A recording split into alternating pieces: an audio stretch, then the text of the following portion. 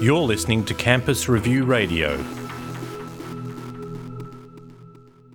We have identified that there are a group of people out there who are really interested in further study at a university level, but they're not really interested in, for a whole lot of reasons, in enrolling for a conventional degree. In some cases they might be protecting an existing career, they're looking for a promotion or something, or maybe they're looking to move into a new area.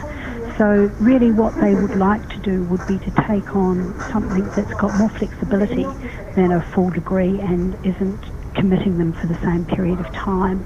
So we've set up these bespoke courses because we believe that this is the type of thing that they are actually looking for. Under the courses they can take 2, 3 or 4 units of study. They can be all from one area, or they can pick and mix them from across what would be a number of different conventional degrees and disciplines to get exactly what they want. And then when they've finished that, they'd get a certificate of completion, but obviously it's not a degree.